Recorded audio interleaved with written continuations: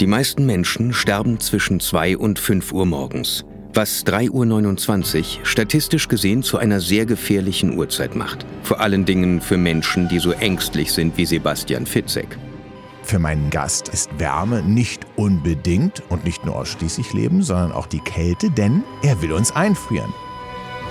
Es gab auch mal eine Zeit in der Vergangenheit, da konnten wir uns nicht vorstellen, wie Flugzeuge über den Atlantik fliegen können. Ja.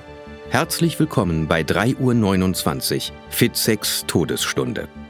Diese Folge wird Sie exakt 38 Minuten Ihrer Lebenszeit kosten. Ich bin eine Frostbeule.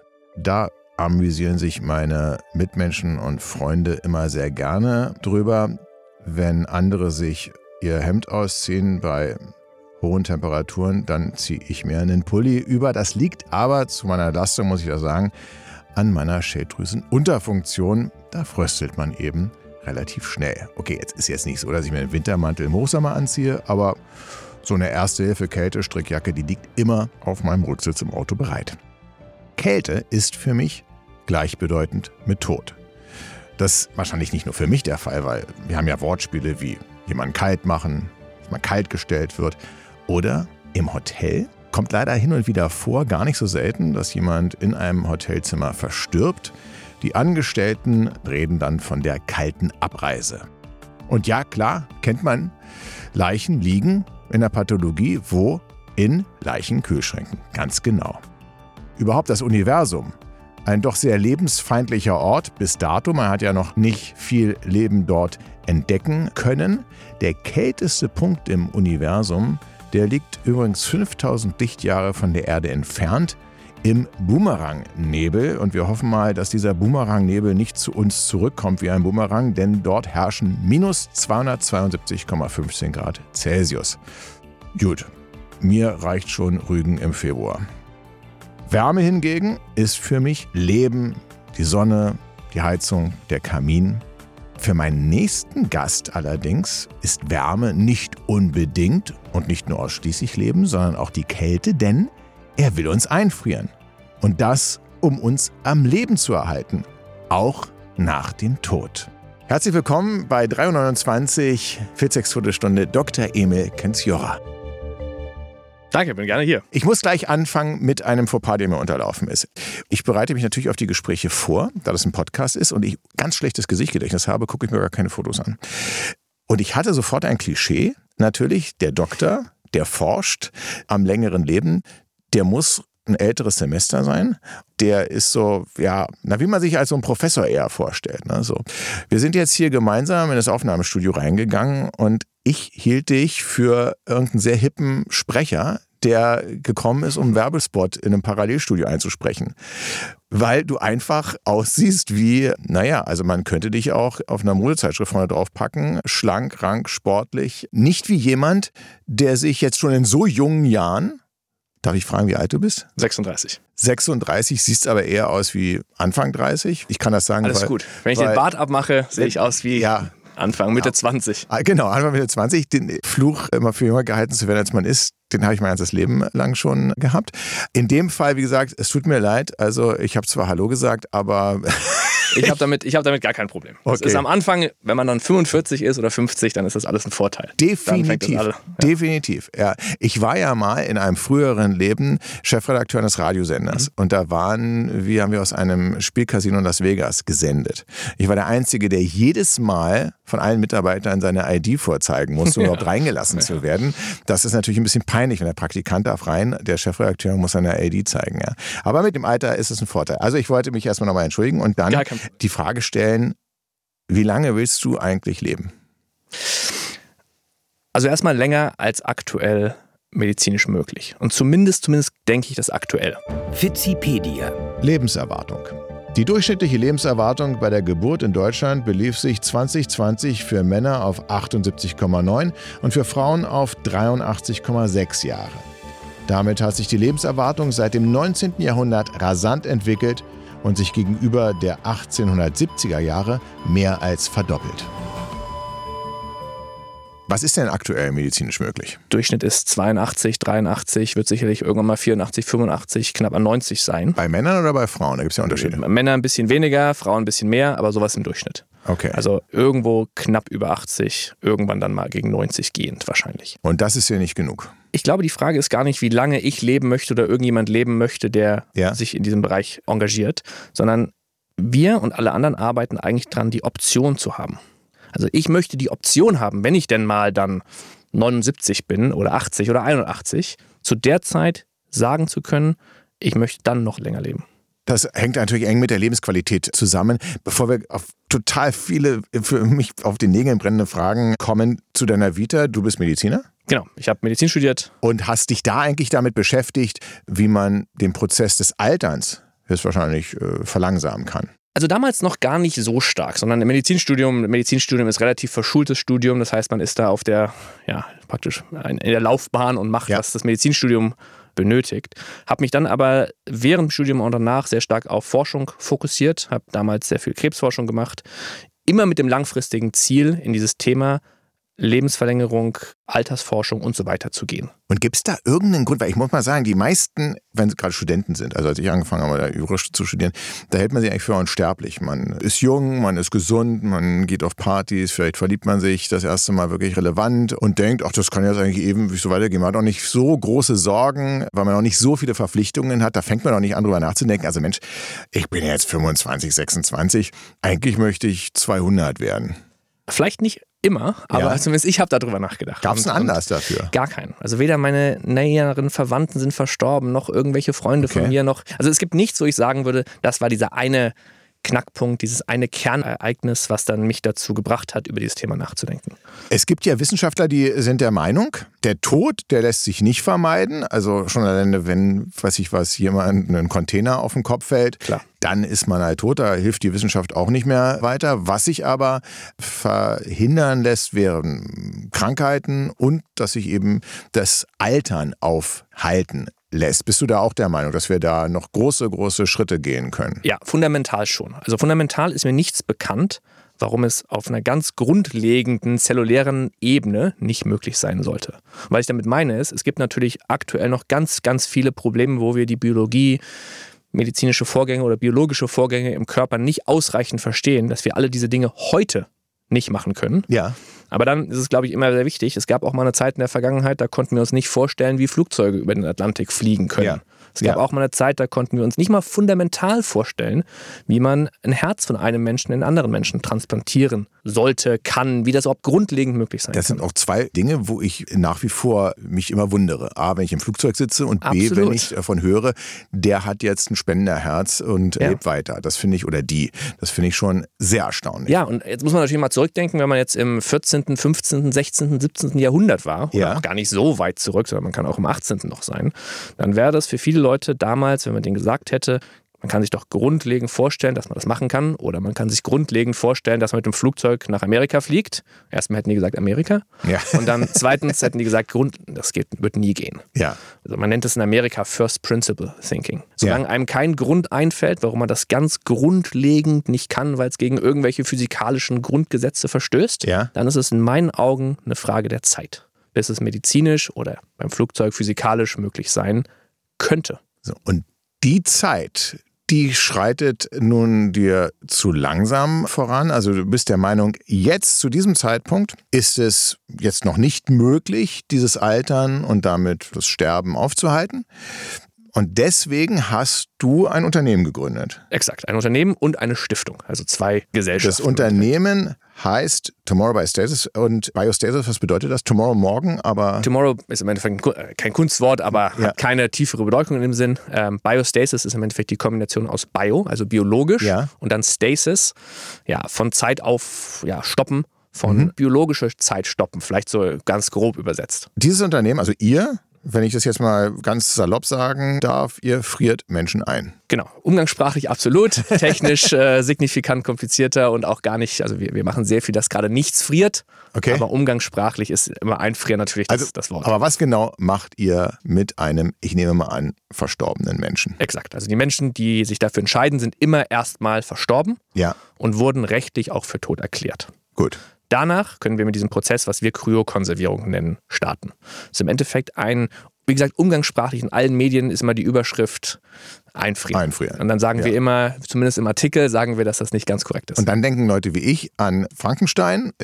Exakt. und sind dann sehr erstaunt, wenn sie auf dich treffen und die mit jemand ganz anderen gerechnet haben. Genau, also sicherlich ist es natürlich ein Thema, wo man aktuell noch ein Stück weit Publikumsarbeit machen muss, um dieses Thema etwas von der Frankenstein-Vorstellung etwas mehr in die wissenschaftliche, medizinische Richtung das wollen wir heute machen. Erzähl doch mal genau, was passiert, so dass es ein Laie wie ich versteht. Genau, die Logik ist im Endeffekt die folgende. Wenn ein Mensch verstirbt und das Herz aufhört zu schlagen und dann rechtlich für tot erklärt wird, dann sind auf zellulärer Ebene nicht die Zellen alle sofort weg. Sondern die Zellen sind alle noch da, machen noch ihr Ding so ein Stück weit und starten einen Prozess, der im Endeffekt ein aktiver Abbauprozess ist, wo die Zellen sich im Endeffekt aktiv selbst recyceln. Das ist ein natürlicher Prozess, den braucht man, während man lebt. Und wenn man verstorben ist und die Zellen nicht mehr mit Sauerstoff versorgt werden, weil halt das Herz nicht mehr schlägt, dann machen alle Zellen das gleichzeitig. Und das ist das, warum wir im Endeffekt dann auf zellulärer Ebene sterben. Wenn man diese Menschen, nachdem sie das Herz aufhört zu schlagen und dann, auch wenn sie noch 3 Minuten keinen Sauerstoff hatten, wenn man sie sofort wiederbeleben würde, Herzdruckmassage und so weiter, wie man es kennt, dann würden diese Menschen weiterleben. Nicht alle, aber zumindest manche, weil die auf zellulärer Ebene die Kapazität, Leben zu unterstützen, noch da ist. Also dieser Abbauprozess ist auch nicht vollständig abgelaufen. Und dann passiert was? Genau, zu diesem Zeitpunkt fangen wir an, den Körper runterzukühlen. Erstmal wirklich mit außen mit Eis, dann auch von innen später und so weiter. Wir machen gleichzeitig Herzdruckmassage und machen im Endeffekt alle Dinge, die die Kerntemperatur des Körpers reduzieren und damit den Sauerstoff oder beziehungsweise den Stoffwechselprozess auf zellulärer Ebene langsamer ablaufen zu lassen. Und dann starten die Zellen diesen Selbst-Recycle-Prozess langsamer oder gar nicht.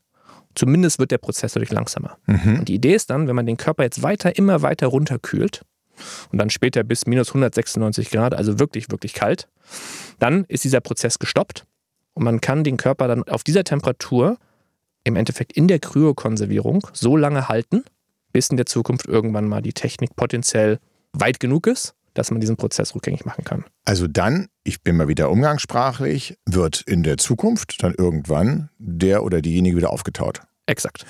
Jetzt muss ich noch mal kurz zurückspringen. Darüber haben wir auch in diesem Podcast im Übrigen, jetzt nicht wir, sondern mit anderen schon gesprochen. Die Bestimmung des Todeszeitpunktes ist ja juristisch relevant, auch für Organspenden etc. pipapo. Jetzt alleine, dass das Herz aufhört zu schlagen, ist man ja eigentlich auch noch nicht tot, sondern in Deutschland, es gibt ja wahrscheinlich Unterschiede von Land zu Land, wird man doch meines Erachtens erst, wenn ich es richtig wiedergebe, für tot erklärt, auch wenn das Gehirn nicht mehr mit Sauerstoff versorgt wird. Genau, der Sauerstoff, also wenn das Herz aufhört zu schlagen, wird das Gehirn nicht mehr mit Sauerstoff versorgt. Das ist in Deutschland aber nicht die rechtliche Grundlage für Todeserklärung. Die rechtliche Grundlage ist eine Liste von sogenannten sicheren Todeszeichen in Deutschland. Also es ist eine lange Liste von Dingen, von Verfärbungen an der Haut und so weiter. Also und auch Reflexe in der Pupille oder so. Alles umgangssprachlich gesagt, aber so im Großen und Ganzen. Man kann auch Hirntoddiagnostik machen, also es werden auch Menschen für tot erklärt, wo das Herz noch schlägt. Aber wenn ich jetzt beispielsweise mir jemand mit einer Taschenlampe ins Auge leuchtet, es gibt keine Reflexe mehr, bin ich dann trotzdem noch kryokonservierbar? Immer. Also das würde jetzt auch nicht ausreichen, in vielen Ländern dadurch die Todesursache festzustellen oder den Tod festzustellen. Das war so ein Beispiel. Aber nehmen wir mal an, der Körper wurde aus irgendwelchen Gründen, das Herz hat aufgehört zu schlagen und jetzt wird erst der Körper 2 Stunden später rechtlich für tot erklärt. Wir können immer erst starten, wenn der Körper rechtlich für tot erklärt wurde. Wer macht das? Ein Arzt? Hängt vom Land ab. In Deutschland ist es Ärzte. Wie viel Zeit kann denn dazwischen vergehen?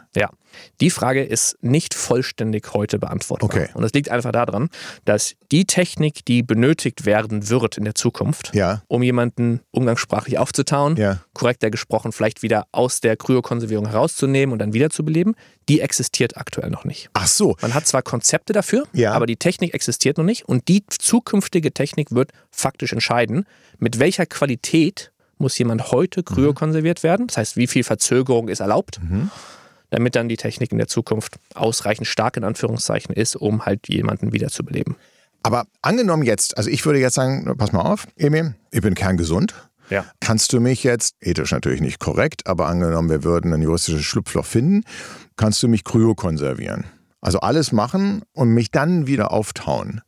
Wäre das theoretisch denkbar? Theoretisch wäre das denkbar, aber empfehlen würde ich das in keinster Weise. Also einmal aus vielen ethischen und moralischen Überlegungen. Das werden wir auch nicht tun. Alle, die jetzt Sorgen haben, das passiert nicht. Nein, und dann auch aus der zweiten, aber auch aus der Überlegung her, dass die aktuelle Kryokonservierungstechnik natürlich über die Jahre immer besser wird. Ja. Das heißt, wenn man sagt, grundlegend halte ich es fürs was ich machen möchte, wenn ich versterben sollte, dann würde man sehr viel besser erst in 20, 30, 40, wie viele Jahre Lebenszeit man auch immer noch hat, erst dann kryokonserviert werden, weil dann die Technik signifikant besser ist.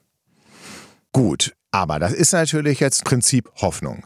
Mehrere Hoffnungen müssen jetzt erfüllt werden. A, dass ich auch korrekt runtergekühlt wurde auf minus 196 Grad. B, dass irgendwann in der Zukunft auch ein Mittel gefunden wird, oder ein Weg gefunden wird, die Wissenschaft so weit ist, dass das Leben auch signifikant verlängert wird. Und C, dass ich dann auch wieder korrekt, umgangssprachlich gesehen, aufgetaut werde. Ja. Das ist also sehr viele Fragezeichen. Absolut. Was kostet es denn, mich jetzt, für wie lange schätzt du denn eigentlich? Womit muss man schon mal so rechnen, wenn man sagt, also 50 Jahre, 200 Jahre? Ja, sicherlich werden es nicht 10, 20, 30 sein. Das wird sicherlich länger dauern. In meinen Augen ist es nicht mal Spekulation, da irgendeine Zahl zu nennen, sondern es ist einfach, ich kann vielleicht ein bisschen besser raten als der Durchschnittsdeutsche, aber nicht viel besser. Fortschritt vorherzusagen über mehrere Jahrzehnte in meinen Augen ist wie Würfeln. Das heißt, ich nehme an, dass es irgendwo mal, ohne dass mich da jetzt jemand drauf festnageln könnte oder sollte, irgendwo zwischen 50, vielleicht 100, vielleicht 150 Jahre, also so diese Größenordnung. Wikipedia. Der älteste Mensch der Welt. Mit 119 Jahren starb am 19. April 2022 die Japanerin Kane Tanake. Damit ist aktuell die Französin Lucille Randon mit 118 Jahren der älteste Mensch der Welt. Ich glaube, die Sorge, dass jemand in 150 Jahren zu dir kommt und sagt, ich will mein Geld zurück, ist wahrscheinlich unbegründet.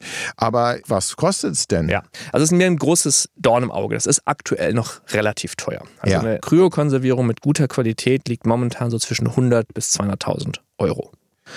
100.000 bis 200.000 Euro. Ja. Ich muss ganz ehrlich sagen, das ist natürlich eine utopische Summe.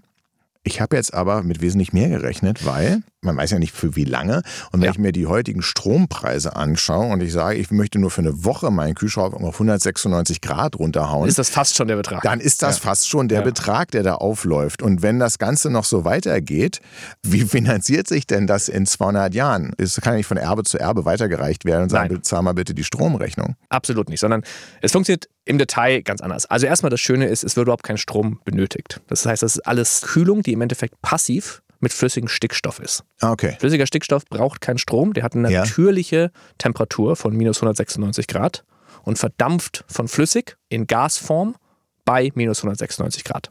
Das heißt, das Einzige, was wir machen, wir kaufen immer neuen flüssigen Stickstoff und füllen so große Kapseln im Endeffekt auf, wo dann die kryokonservierten Menschen drin sind. Gut, der kostet aber auch was. Der kostet auch was, wird absolut. Jetzt auch nicht so, sonst würden wir ja alle nur noch mit Stickstoff kühlen. Ja, man will den Kühlschrank nicht bei minus 196 Grad haben. Das stimmt auch darum wieder. Trotzdem, auch nicht die Wohnung. Nee, gar nichts im ganzen Großen, außer Kryokonservierung. Ja. Genau, aber Strom, so zumindest im Tagesgeschäft, wird kein Strom benötigt. Es wird aber Strom benötigt bei der Herstellung, also das ist nicht ganz stromfrei. Die langfristige Finanzierung funktioniert folgendermaßen. Im Endeffekt, wir können nicht sagen, wie lang nachher die Kryokonservierung aufrechterhalten werden muss. Es können 50 Jahre sein, es kann sich aber herausstellen, dass es nachher 250 Jahre sind. Das heißt, wir müssen so planen, dass das Geld nicht irgendwann alle ist. Was also gemacht wird, nehmen wir mal an, von den 200.000 Euro als Beispiel, werden ungefähr 80.000 für den ganzen Prozess gebraucht. Für das Team, für die Ärzte, für die Verbrauchsmaterialien und so weiter. Und 120.000 Euro werden bei Stiftungen zur Seite gelegt, wenn jemand in Kryokonservierung ist. Diese Stiftungen legen dieses Geld jetzt ganz, ganz risikoavers an. So ungefähr 1 bis 2, heißt ganz niedrig, also keine Aktien, nicht jetzt irgendwie tagesaktuell, sondern mit ganz, ganz langen Horizonten. Ungefähr um 1 bis 2% über Inflation zu erwirtschaften. Wo kriegt man denn zurzeit über 1 bis 1,5% über Inflation? Die letzten Monate war das nicht ganz trivial, aber historisch hat man immer, also die historischen T-Bills, also Treasury Bonds aus Amerika, waren 1,9% über Inflation über die letzten 50 Jahre. Okay. Natürlich gab es da Jahre, da war es weniger, aber es gab auch Jahre, da war es mehr. Ja. Das heißt, dass über lange Zeiten geht das ins... Okay, wir geben hier keine Anlagetipps, wollen wir auch nochmal festhalten. Und diese Rendite, also diese 1 bis 2%, die man im Jahr erwirtschaftet, die reichen aus, um die laufenden Kosten der Kryokonservierung zu decken. Also den flüssigen Stickstoff zu bezahlen, die Menschen zu bezahlen, die auffüllen und so weiter und so weiter. Ja. Und damit hat man die Möglichkeit, unabhängig davon, das Geld geht im Endeffekt nicht alle, sondern es wird nur die Rendite genutzt. Gut, jetzt kann man natürlich nur hoffen, alle Katastrophenfilme, die wir alle gerade sehen, haben eine große Konjunktur, weil wir ja auch in sehr bewegten Zeiten leben und Zukunftsaussichten sind, glaube ich, gefühlt gerade eher düster. Nun muss man auch hoffen, dass wir dann in 500 Jahren wieder aufgetaut wird und das Geld wurde auch richtig angelegt, dass man da nicht in, weiß ich was, in einer völligen Apokalypse ist und vielleicht es sogar Außerirdische sind, die dann kommen und einen auftauen. Wenn es kannibalistische Außerirdische sind, denken sie, oh, schön, Kühlschrank. Lecker. Ja, glaube ich, als relativ unwahrscheinlich. Ja, wahrscheinlich. Einfach aus der Sicht, dass man, klar, wenn man jetzt momentan Weltpolitik anguckt, dann sieht es erstmal besorgniserregend aus. Ja. Wenn man aber mal über 300, 400, 500 Jahre in die Vergangenheit guckt, dann müssen wir aber auch einfach sagen, dass wir in der besten Zeit immer leben. Das stimmt, das klingt immer etwas zynisch, wenn man das sagt, aber es gab mal auch in der FAZ einen großen Artikel, natürlich gibt es viele, viele Parameter, die besser geworden sind, was leider dem Einzelnen, der dann nach wie vor in sehr desolaten, lebensgefährlichen Verhältnissen leben muss oder auch stirbt, dann nicht viel hilft, gar die nicht. Statistik. Absolut gar nicht. Nur, wenn man jetzt sich überlegt, ist die Zukunft in 100 Jahren, in 200 Jahren eher eine positive oder eine negative Zukunft, dann glaube ich, dass, wenn man sich die Historie anguckt, wie sich die Welt entwickelt hat, ob man jetzt Kindersterblichkeit anguckt oder Menschen unter der Armutsgrenze oder was auch immer, dann sind die langfristigen Trends, natürlich mit Zickzack-Linie, das ist keine gerade Verbesserung, sondern mit Zickzack, dann ist, glaube ich, die Chance, dass die Zukunft besser sein wird als die Vergangenheit, ist die bessere Wette. Also auch hier bist du ein sehr lebensbejahender Mensch, logischerweise, sonst würdest du ja das nicht so verlängern wollen. Hat sich Elon Musk schon gemeldet und gesagt, ich bin dabei, ich möchte... Er hat mal bei einem Interview dazu gesagt, dass er das Thema total interessant findet, auch glaubt, dass das grundsätzlich geht, aber dass er momentan andere Ziele hat. Also sein Ziel ist, dass die Welt auf den Mars zu bringen. Ja, zumindest multiplanetär ist, um dann, falls der Erde was passiert, die Menschheit weiter überlebt. Wenn nicht Elon Musk, wie viele sind da bei euch in der Kartei schon angemeldet? Ist noch ein relativ kleines Thema. Es ist ein Thema, was gerade anfängt hochzukommen. Wir sind jetzt mittlerweile der größte europäische Anbieter, was so einige hunderte Kundenmitglieder bedeutet. Weltweit sind es so ein paar tausend momentan.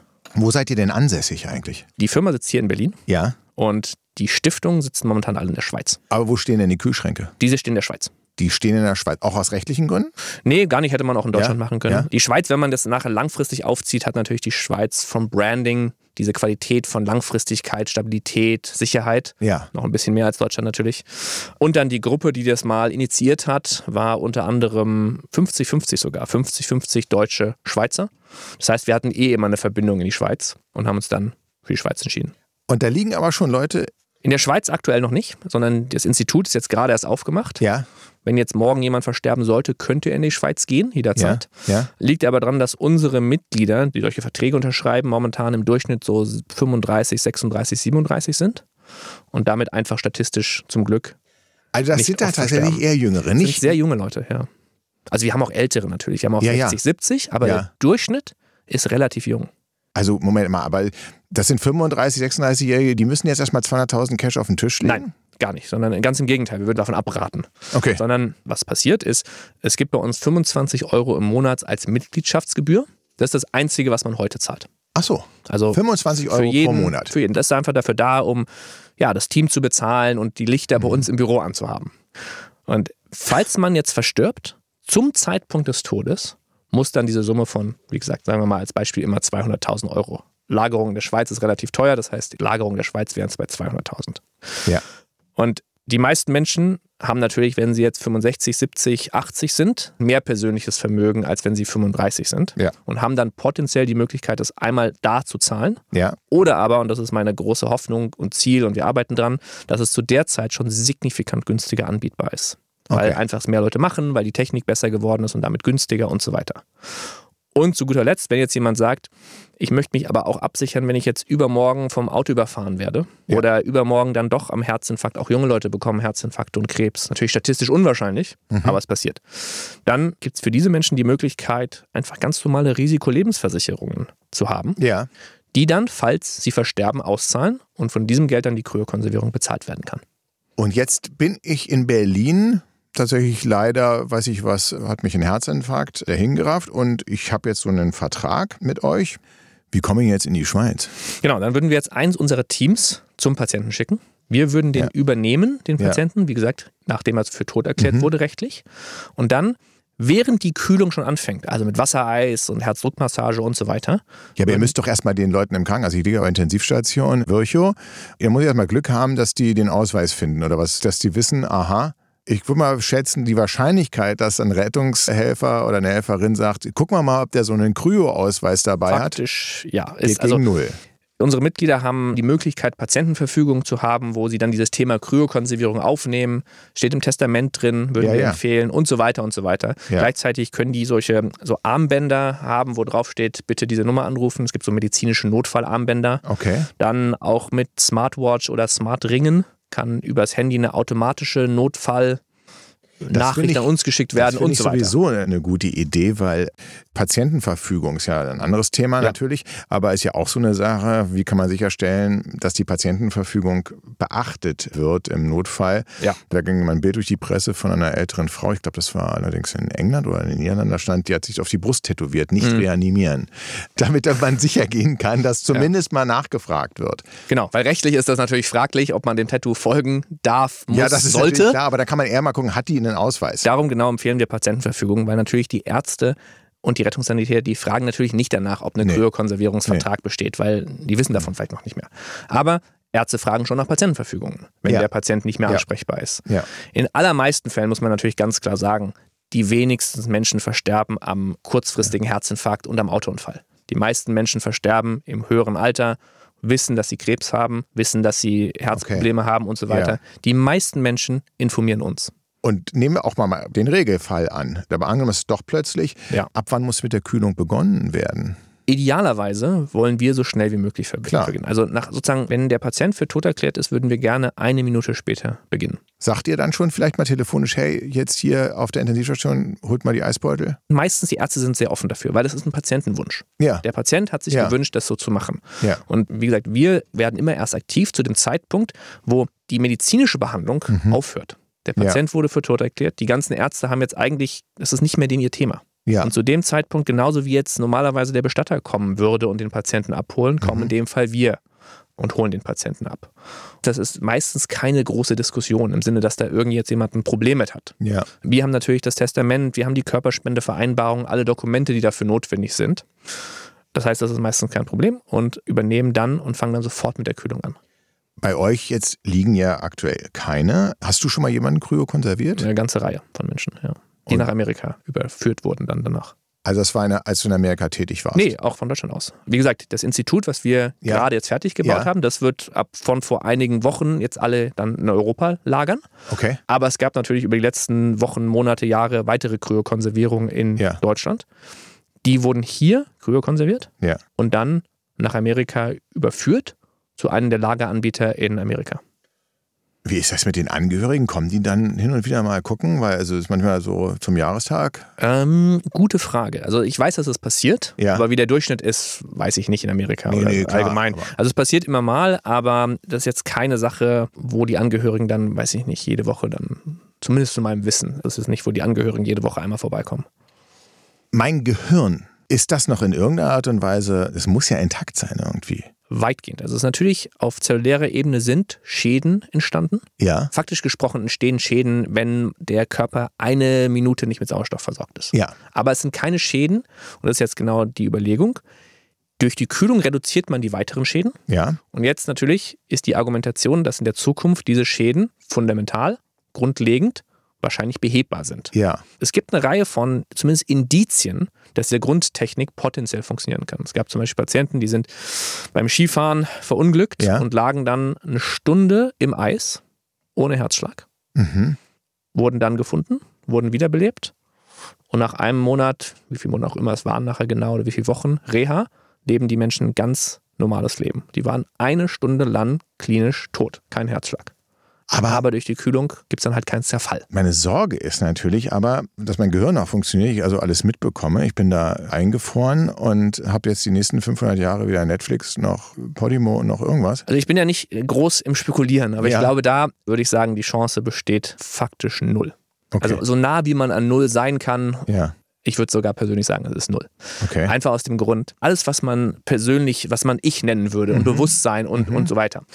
Ohne Gehirnströme ist das, soweit wir die Physik und die Welt verstehen, gibt es kein Bewusstsein ohne Gehirnströme. Das heißt, in dieser Kryokonservierung, es gibt da keinerlei Molekularbewegung, vielleicht so ein Atom wackelt noch mal ein bisschen hin und her, aber sonst nichts. Das heißt, man ist dann einfach tot. Kein Bewusstsein. Kein Bewusstsein mehr. Das heißt, die Gefahr, dass man da irgendwie das mitbekommt, ist 0. Da wäre doof. Ein bisschen langweilig. Absolut. Auf Dauer. Ist aber 0. Okay. Würdest du selbst diese Technik in Anspruch nehmen? Ich hoffe, dass ich das nie muss. Ich hoffe, dass es irgendwann in der Zukunft die Möglichkeit gibt, dass der medizinische Fortschritt so weit gekommen ist, dass man einfach länger leben kann, indem man die neue Behandlung macht, die dann in 50 Jahren existiert. Wenn ich aber morgen eine unheilbare Krebsdiagnose bekommen sollte oder zum Arzt gehe und der sagt, dein Husten ist Lungenkrebs oder irgendwas in der Richtung und dann versterben würde, würde ich mich lieber kryokonservieren lassen. Also ich habe einen Kryokonservierungsvertrag. Ja. Das heißt, ich würde mich lieber kryokonservieren lassen als die Alternativen. Weil das ist ja immer das Wichtige. Die Alternativen sind Einäscherung und Beerdigung. Ja. Wo es absolut 0 Chance gibt. Es sei denn jetzt mal irgendwelche metaphysischen und religiösen Überlegungen und so weiter, wo ich aber persönlich nicht so stark dran glaube. Also kein gläubiger Mensch, musst du jetzt nicht beantworten. Nein, ich persönlich bin wenig gläubig bis gar nicht gläubig. Sonst müsstet ihr auch noch so einen Seelenfänger irgendwie aufstellen. Sicherlich. Ich glaube, wenn man jetzt sehr gläubig ist, dann ist sicherlich Kryokonservierung in den meisten Fällen, wir haben auch gläubige Menschen, die Kryokonservierung wählen, aber in den meisten Fällen ist es dann nichts, was einen interessiert. Weil man ja denkt, die Seele ist weg. Und was braucht man dann? Die Kryokonservierung. Genau. Exakt. Aber für die Menschen, die das jetzt nicht glauben, für die macht Kryokonservierung, für die ist im Endeffekt Bewusstsein, Persönlichkeit eine Funktion des Körpers. Ja. Und sagen, der Körper und das Gehirn da ist diese Funktion potenziell in der Zukunft wiederherstellbar. Zum Abschluss die Frage, also angenommen, es tritt alles so ein und das wäre eine tolle Vorstellung und wir leben in einer besseren Zukunft, wir haben nicht den Tod, aber das Sterben besiegt. Muss man da schreiben, wann der Punkt ist, dass man wieder aufgetaucht wird. Das ist ein gewisses Risiko. Also klar will man gerne der Erste sein, der Erste auf dem Mond, der Erste, der Amerika entdeckt hat und vielleicht ist man dann auch weltberühmt, weil man der Erste ist, der wieder oder die Erste, die aus dem Dornröschenschlaf erweckt wurde. Aber das Risiko ist, dass man sagt, hoppla, haben wir uns geirrt, war ein bisschen zu früh. Der oder die Zweite hat mehr Chancen. War vielleicht besser. Also es gibt eine Reihe von Dingen, die notwendig sind, bis man überhaupt Menschen wieder aus der Kryokonservierung versucht rauszunehmen. Ja. Und der Erste zu sein, mag jetzt vielleicht hier sich auf den ersten Blick erstmal so anhören, als ob man das nicht sein möchte. Ja. Allerdings, wenn wir technisch so weit sind, dass wir Menschen aus Kryokonservierung rausnehmen können, dann können wir sie wahrscheinlich auch mit sehr viel besserer Technik als heute wieder in Kryokonservierung nehmen. Das heißt, wenn wir dann sozusagen, also jetzt mal rein plakativ und hypothetisch gesprochen, wenn wir versuchen, jemanden aufzuwecken und es läuft irgendwas nicht gut, dann können wir ihn wahrscheinlich wieder in Kryokonservierung in der Zukunft zurücknehmen und dann einfach nochmal 10 Jahre länger warten. Ist jetzt nicht so wie bei der Pizza, da sagt man ja, also einmal aufgetaut. Nee, genau, also es wird wahrscheinlich nicht diesen Fakt geben, wo man, wenn man es versucht, kommt man nicht mehr zurück. Sondern man kommt wahrscheinlich zurück. Und wie gesagt, auch sind wir wieder hier so ein bisschen im Spekulationsbereich natürlich. Logisch. Ich finde das tatsächlich natürlich, gerade für Menschen wie mich, der Sorge vor dem Tod hat, eine sehr, sehr, sehr interessante Möglichkeit und Variante. Ich habe so ein bisschen Sorge, dass wir kennen ja Weltwirtschaftskrisen, Kriege und alles, was trotzdem mal temporär für eine kleine Delle sorgen kann. Und das, hast du den Film Idiocracy gesehen? Ja, klar. Ja, gut, kann ich allen empfehlen, dass man dann irgendwann vergessen wird und dann durch Zufall wieder aufgetaut wird. Das ist aber natürlich, glaube ich, eher so meinem Thriller-Hirn zu schulden, dass ich mir natürlich mich dann in Fantasien reinsteigere. Also grundlegend ist es mir ganz wichtig, dass Menschen wissen, dass es in keinster Weise eine Garantie ist. Also natürlich, es kann geopolitisch was passieren. Es kann sein, dass dann doch mal ein großer Krieg in Europa im Endeffekt alle unsere Facilities, unsere Institute, alles zerstört. Ja. Es kann sein, dass das medizinisch nie funktionieren wird. Es kann sein, dass wir nicht verstehen heute, wo Bewusstsein und Persönlichkeit herkommt und was auch immer es sein mag, dass wir diesen Teil, weil wir es einfach heute nicht verstehen, nicht mit konservieren. Also es ist keine Garantie. Aber wenn jemand sich überlegt, wenn ich versterben sollte, sind meine Optionen Einäscherung, Beerdigung, in manchen anderen Ländern noch andere Beerdigungsvarianten, wo die Chance meines Verständnisses von Wissenschaft, Biologie 0 ist, dann in der Zukunft weiterzuleben. In meinen Augen haben dann Menschen das Recht und die Möglichkeit, und so, wenn man daran Interesse hat, sollte man vielleicht drüber nachdenken, ob Kryokonservierung nicht eine Alternative ist. Wohl wissen, dass es aktuell teuer ist und dass es definitiv keine Garantie ist. Also viele Menschen, die sich bei uns anmelden, die sagen uns, auch wenn das nur 0,0001% ist. Und manche Menschen sagen jetzt viele Nullen und manche Menschen sagen 1% und manche Menschen sagen 0,1%. Dann würde ich mich trotzdem dafür entscheiden. Also was für nicht sehr gläubige Lottospieler, die Interesse an einer Zeitreise haben. Sozusagen, die bereit sind, die sagen, mir ist es dieses Geld, diese 25 € im Monat plus dann mal irgendwann 200.000 oder halt über eine Risikolebensversicherung. Mir ist es dieses Geld wert, diese potenzielle, mir unklar hohe Chance. Ja. Uns ist das ganz wichtig. Wir sagen auf unserer Webseite und nirgendwo, ich würde niemals dem Mensch sagen, wie hoch die Chance dafür ist. Weil ich weiß das nicht. Ich weiß nur, es ist besser als 0. Jetzt angenommen, jemand ist auf den Geschmack gekommen, hat jetzt das gehört und sagt, also das interessiert mich. Wie findet man dich? Wo muss man sich anmelden? Einfach auf tomorrow.bio, also wie Biostasis, nur tomorrow.bio ist unsere Webseite. Wir sind gerne bereit. Also nicht nur .com.de. Nein, einfach genau, einfach .bio. Das englische morgen. .bio. Tomorrow.bio. Wir sind gerne bereit mit Leuten, die sich mehr über das Thema verstehen möchten. Ich und meine Mitarbeiter sind gerne bereit, immer mit Leuten zu telefonieren dazu, mehr Informationen bereitzustellen. Auch auf unserer Webseite ist natürlich noch eine ganze Reihe von weiteren tiefergehenden Informationen.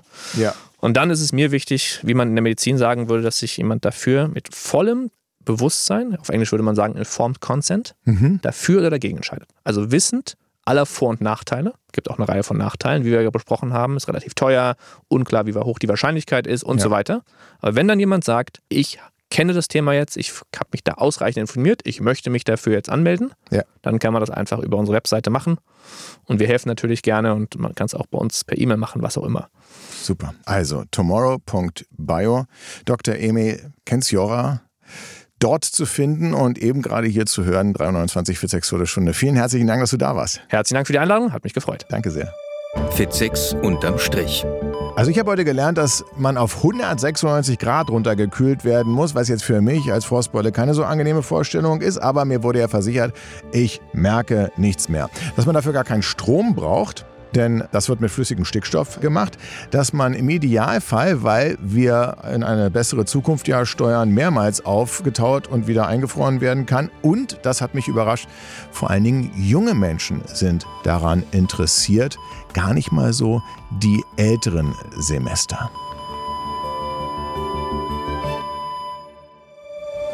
(3:29 Uhr) mit Sebastian Fitzek ist ein Podcast von Podimo. Leitung und Redaktion Sabrina Rabo. Produktion Steffen Stark. Der Apparat. Danke fürs Zuhören. Das Leben nach dem Tod ist ein Märchen für diejenigen, die Angst vor der Dunkelheit haben. Stephen Hawking.